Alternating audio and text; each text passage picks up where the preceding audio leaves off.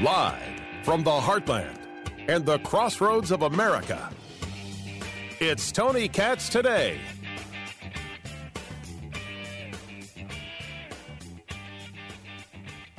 Searching for a video. And it's a video of a state delegate in Virginia. In Virginia, they have a House of Delegates. They don't have representatives like you might be used to where you are. And he starts a conversation that is extremely important. It's the conversation of just because we disagree, it doesn't make me a racist or a bigot or a Nazi. And it doesn't make me a traitor. This is how so many people on the political right, moderates, conservatives, Republicans, feel about the people on the left and in media who just like to label and attack and destroy. You don't agree with ending the filibuster? You're a racist. Democrats used the filibuster less than a month ago to stop the sanctions against the Nord Stream 2 pipeline, which would severely hurt Russia, one would at least think, and we should find out. And it is Ted Cruz who is saying very clearly, whoa.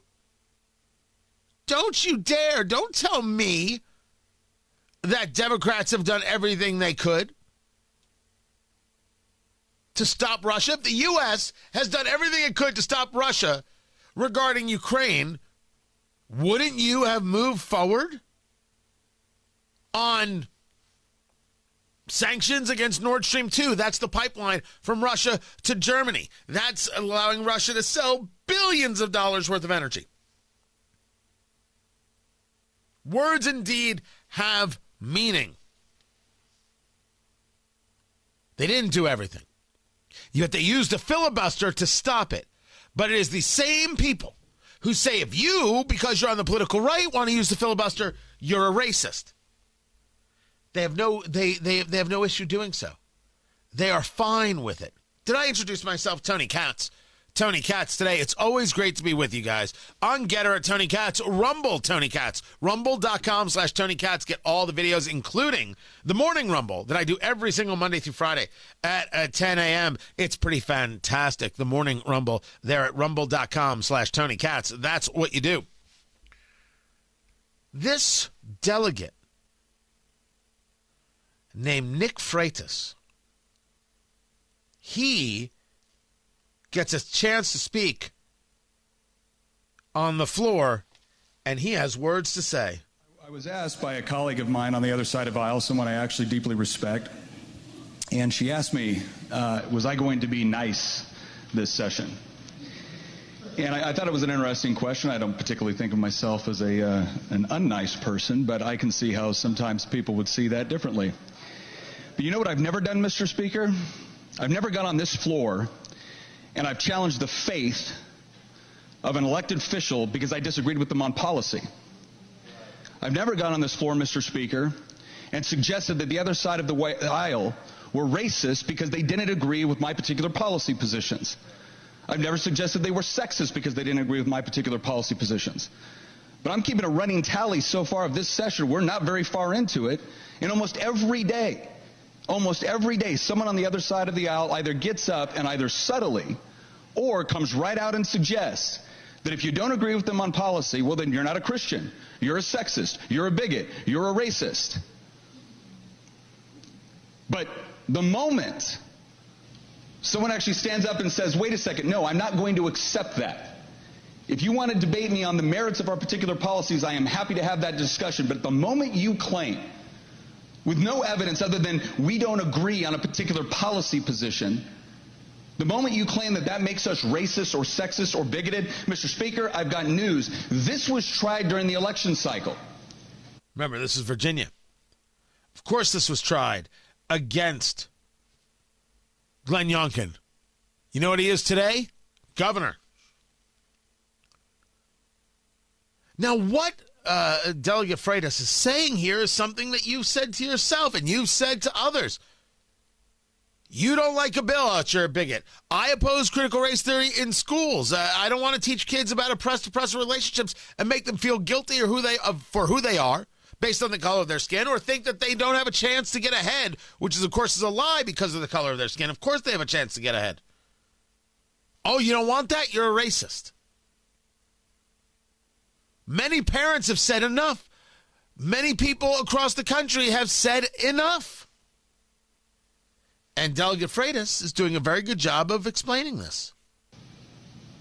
You had a lot of parents coming to their local elected officials asking questions about what was going on in their schools. And the initial response was, oh, it's not there. And then when they saw evidence that it was, based off of what their kids were coming home and saying to them, and they went back and reissued the concern, then they got told, oh, well, then you must be a racist. Because that has been the repeated narrative coming from certain members of the other side of the aisle. And there's been a lot of times where we've sat here politely and just took it. Mr. Speaker, not this time. I'm tired of it. My constituents are tired of it. Because when these claims are made, they're not just made against Governor Youngkin. They're not just made against us. They are made in part against the people that elected to send us here. And I don't know a single person in this chamber that I would define as racist or sexist or bigoted. We have very different ideas about how to get to particular end states where all Virginians can be happy, healthy, prosperous, and free.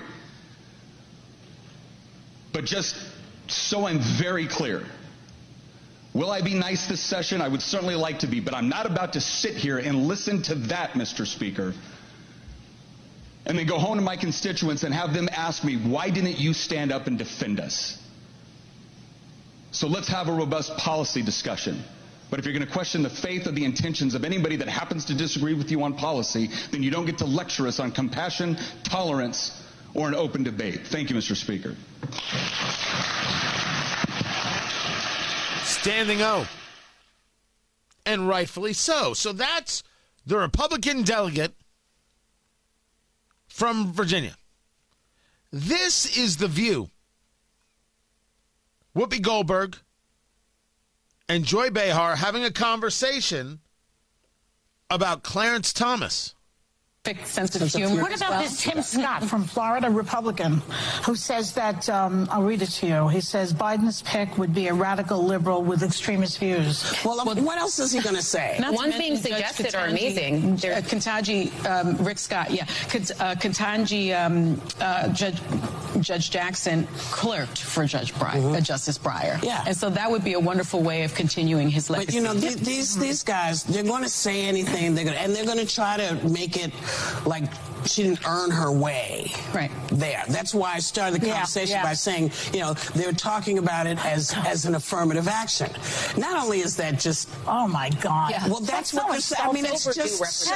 And that's why I said... Hold on one second, Whoopi. If you're talking about who's going to replace Justice Breyer on the Supreme Court, don't get mad at anybody except Joe Biden, who didn't talk about qualifications. He talked about color and sex. Hold on a second, producer Ari. Watch yourself. Joe Biden promised Jim Clyburn that he'd put a black woman on the court.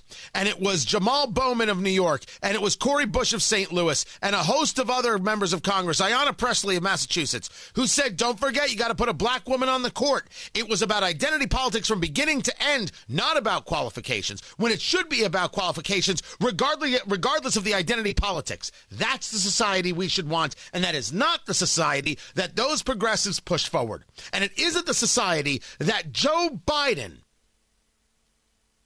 agreed to when he made the deal with Jim Clyburn to get his endorsement. We just listened to him specifically mention a highly qualified justice. You are discussing what he just said today in the conversation with Justice Breyer. I am discussing how the deal got made. I'm sorry, you're correct. Yes, my bad. But let us get back to The View. Let us get back to The View. Because while they seem to not understand that the identity politics is front and center, they certainly have a theory when it comes to Clarence Thomas.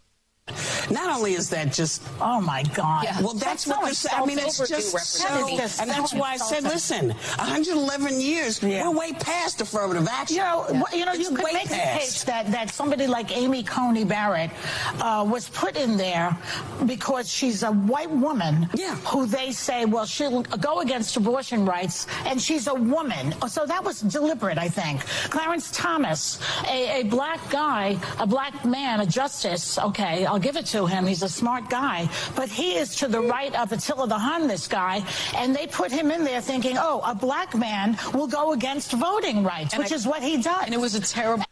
No one has gone against voting rights, you liar. The best part about that is Joy Behar referring to Amy Coney Barrett as a woman with quotes. The little air quotes. That always does you good. Oh, but they got more.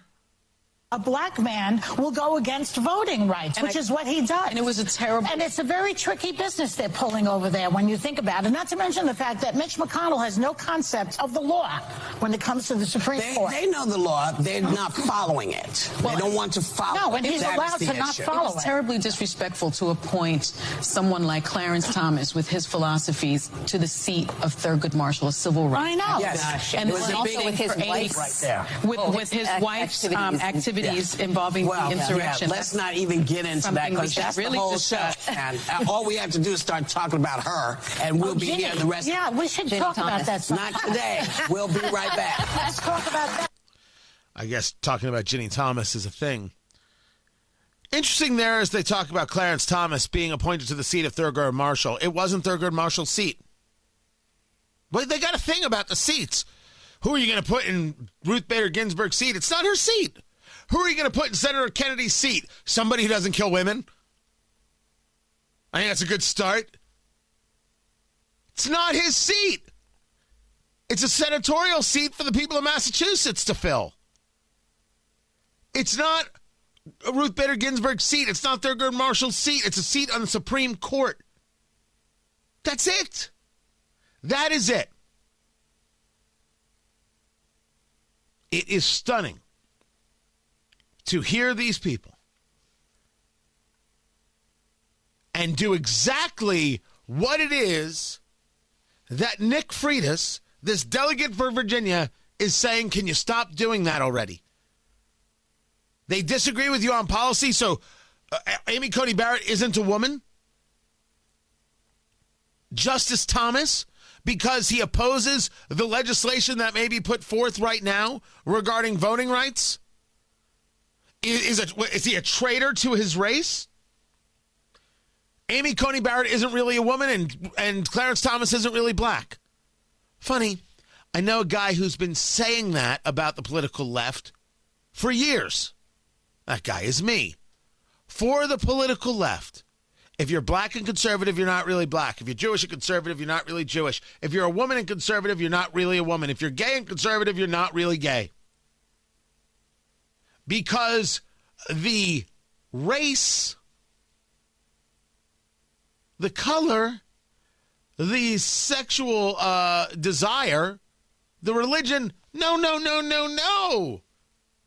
You have to be a leftist in order to be those things. Otherwise, you don't count, and you will be erased. And that's exactly what Whoopi Goldberg and Joy Behar were doing.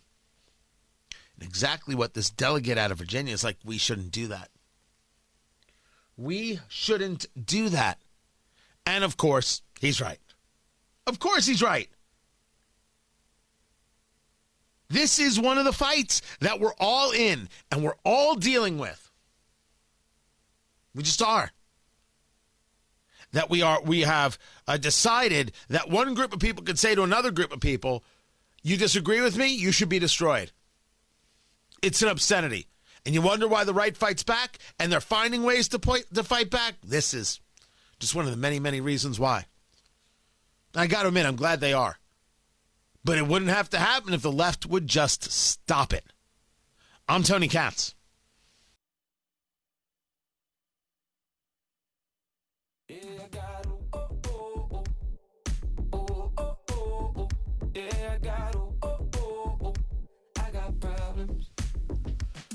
The Dow is down 91, NASDAQ down 171, GDP growing at 6.9%, but that's not really accurate, is it? Tony Katz today. It's so good to be with you guys. Facebook, Tony Katz Radio, Twitter at Tony Katz, Getter at Tony Katz, Instagram, Tony Katz. Do it. Join me in all of those places immediately, if not sooner, especially the Instagram. We're doing cool stuff over there.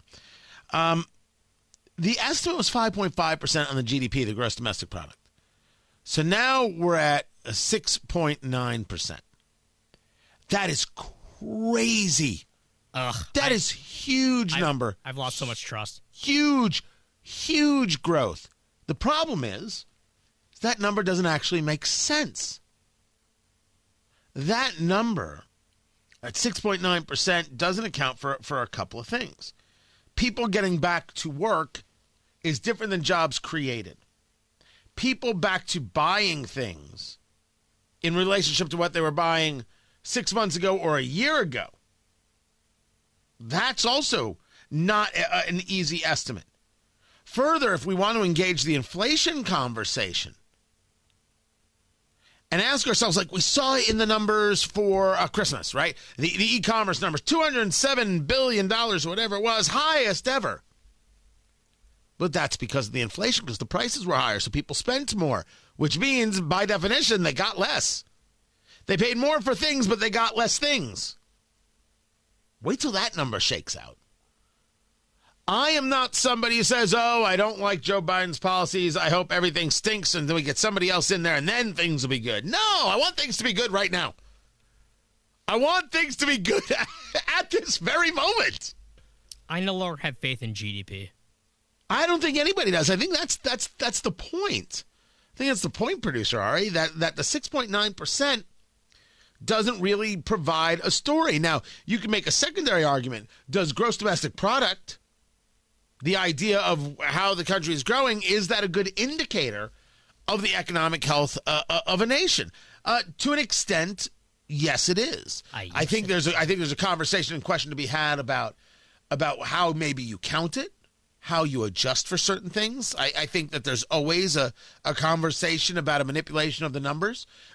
Someone can say GDP isn't a good indicator. I would argue that the stock market is not a good indicator. Correct. Stock market's not a good indicator because Wall Street has a massive chasm between it and Midwest Main Street. And while Wall Street can continue rallies where they lose 1,100 points and then come out ahead at the end of the day, we're talking about 1,100 down, 1,100, 1,200 back up. That's crazy. But it's been happening a couple times last week. We'll see what, was that this week? Sometimes they all just flow together. We'll see how the rest of the week goes. So if you're not going to utilize GDP, if you're not going to utilize Wall Street, what are you utilizing? Interest I rates think for a lot of people, what they're utilizing is, where are my investments and what does it cost me for a gallon of milk?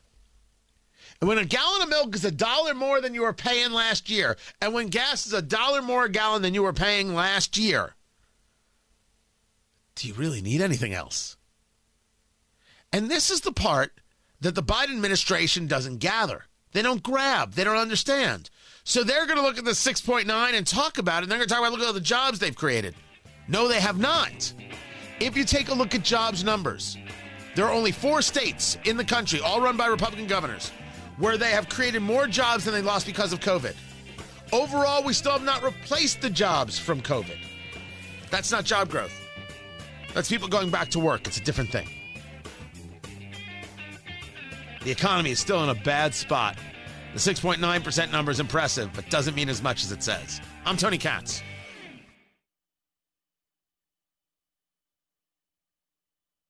I wanna feel just a little, just a little, just a little. Put my heart in the middle, in the middle, in the middle. Wanna live just a little, just a little.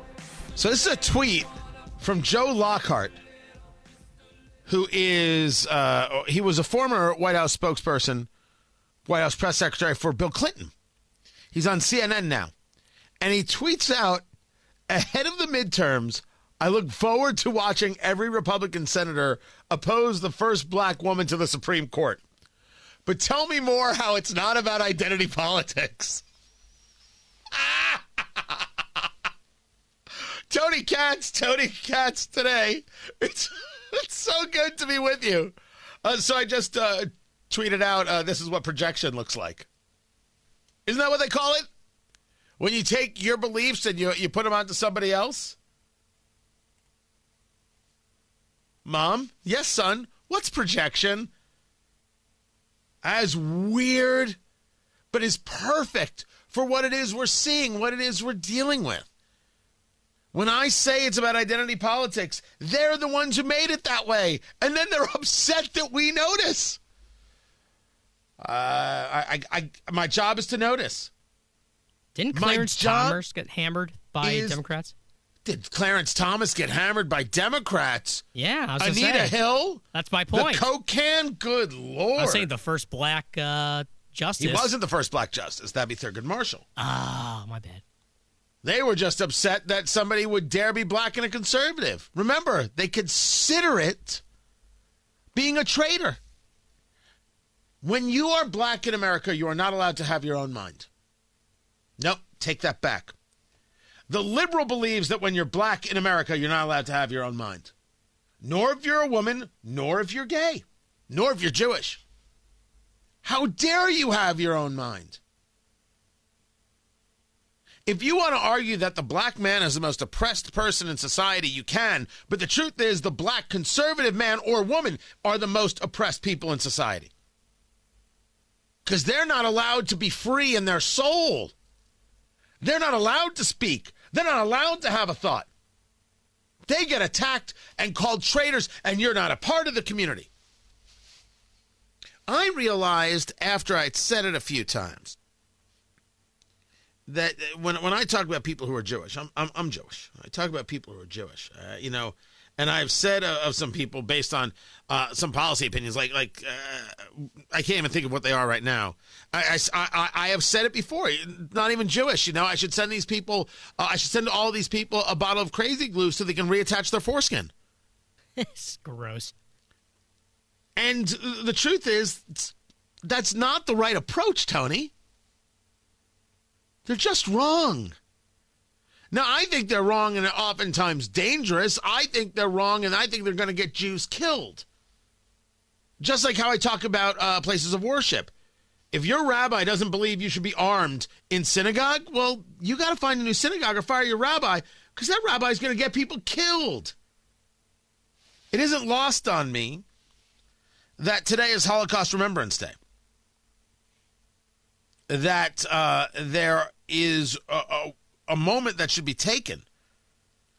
This marks January 27th as I do this, and so it marks the liberation of Auschwitz and Birkenau. And so they utilize this to remember those who were killed in the Holocaust at the hands of actual Nazis, not who the political left claims is a Nazi today because they're so low rent and anti-intellectual they can't think of something else to say. And then remembering those who died in genocides in Cambodia, Rwanda, Bosnia, and Darfur. It's worthy of remembering that sometimes people could do horrible things to other people. It's also worth remembering that maybe you can stop them by preparing yourself. Preparing yourself in the vote and preparing yourself of your person. Maybe. At least you can have a chance. I support the idea of having a chance, damn it. I think I should put myself in a position to have a chance. So you're saying there's a chance. Yeah, I am. I think that's what's important. Now, Jen Psaki is supposed to start a press briefing, and if she does, I'll get to it just for the laughs and giggles. To see her kind of twist in the wind and the inability to answer questions or just flat out lie about things, as she is known to do, failing to address things like Build Back Better. Build Back Better is paid for. Entirely. Okay. That's just a lie. Build Back Better is not paid for entirely. It's not paid for really at all. If you tell me something is going to cost X number of billions of dollars, let's say it's going to cost $5 billion, although this is in the trillions. It's going to cost $5 billion. And you tell me that $2.5 billion is covered, don't tell me it's paid for. If something costs $100 and you got 90, you're close. If something costs $5 billion and you only got $2.5 billion, it ain't paid for. I don't know why you would treat people like that. I don't know why you would continue to do that to America, but this is happening a lot. And what's happening a lot is we've discussed a lot about, identity politics today. Let me give you another piece. How about the Secretary of Transportation, Pete Buttigieg, the former mayor of South Bend, with this doozy about transportation? We have for years been averaging almost 3,000 deaths per month on our roads. So added up in the last decade, we have lost more than 350,000 lives on America's roadways. And things have gotten worse during recent years as people drove at higher speeds, more recklessly, more distracted. We're going to be posting as a department our official fatality data for the third quarter of 2021. And I need to tell you, looking at the preliminary numbers, it's not good. This is a national crisis. When we look deeper at the numbers, we notice two things. One, it is disproportionately impacting some Americans more than others. People of color, Native Americans, low-income communities, people in rural areas more likely to die on our roads. Car accidents kill people. Minorities and women hurt worst. That's not fair. You can't escape what these people do. You can't escape the constant barrage of, it's all about race. If you were to argue this data, you could start with a certain place. You would start with the place of, well, maybe people who are poor, and maybe more black people are poor, can't afford a nicer car that has more safety features, and therefore they die in accidents more. But that would not be the proper data. The question would be, what is the data now versus 10 years ago? Because cars have gotten safer and safer, correct? If cars have gotten safer and safer, and there's always this gap in terms of the affordability of the vehicle, well, then you'll always have a gap in terms of the safety. And what is the gap between black people who were buying the safer vehicles 10 years ago and black people who are buying safer vehicles today? Has that gap shrunk? So we could still see that there is some difference, but that is shrunk overall as, of course, people have done better and better in society. But there's no mention of this from Pete Buttigieg. He did follow up with this point. And yet the other thing that we see is this crisis indeed affects everyone, claiming lives from people of every age, every race, every income level in rural communities and big cities alike. We cannot and must not accept that these fatalities are somehow an inevitable part of life in America. They are an inevitable part of driving in a car. And this is the part that scares me more than anything. When I see these people say, people are dying in car accidents, we have to do something about this. Because eventually they get to the place, well, you know what we need? Less cars on the road. If everybody was riding a bike, we wouldn't have as many people dying in car accidents. Less cars on the road. We will save more lives if you are less free to move about the country as you see fit. These people know no bounds. And anytime they can introduce race into something in a way that doesn't exist, they will do it. They will do it. Something else that doesn't get discussed by Pete Buttigieg in this conversation about people who die in vehicle situations, car accidents, etc. What if the person driving the car chose to buy something less safe? They didn't want to spend the money on X. They spent the money on Y. They made a decision, a conscious decision to do so. And do I now have to drive less because of their decisions? I bought the truck that doesn't do as well on gas mileage, but damn it, will survive the accident. I made my choice. What choice did they make? It reminds me of people who decided not to get vaccinated. They made a choice. You know why I don't get worked up by people who don't get vaccinated? Because they're making a choice and they know what the results can be and they still make the choice, and I say, fine. I don't want to be asked to care about them. I'm not angry with them. I just got too many things going on. You don't think a vaccine works? Okay, don't get vaccinated. Fine by me. I'm cool with you, baby. We're good. But I'm also not going to sit here and scream and yell if something should happen with COVID and you get sick, you don't have a vaccine, therefore you have more symptoms. I don't understand why Howard Stern is screaming about Meatloaf. I have no idea why he's doing it. Why doesn't Meatloaf's family, the singer who just passed away, why don't they come out and say, oh, he should have gotten vaccinated. Oh, he wished he was vaccinated on his dying day. It's a weird thing from Howard Stern. Pretty garbage, if you ask me. And it kills me to have to say it, but Howard Stern sucks. This is nonsense. This is leftist, ridiculous hysteria pablum that he's pushing forward. You really think that that's what should be said? What do you care so much? If Meatloaf decided he wasn't getting vaccinated, he wasn't wearing a mask, and said the words, by the way, and this is a quote, if I die, I die. That sounds to me like a grown man who made a decision like a grown man. Okay. I don't think he's dumb. I don't think he was stupid. I don't think he was ignorant. He made a decision. I'm cool with that. It was his decision for his life.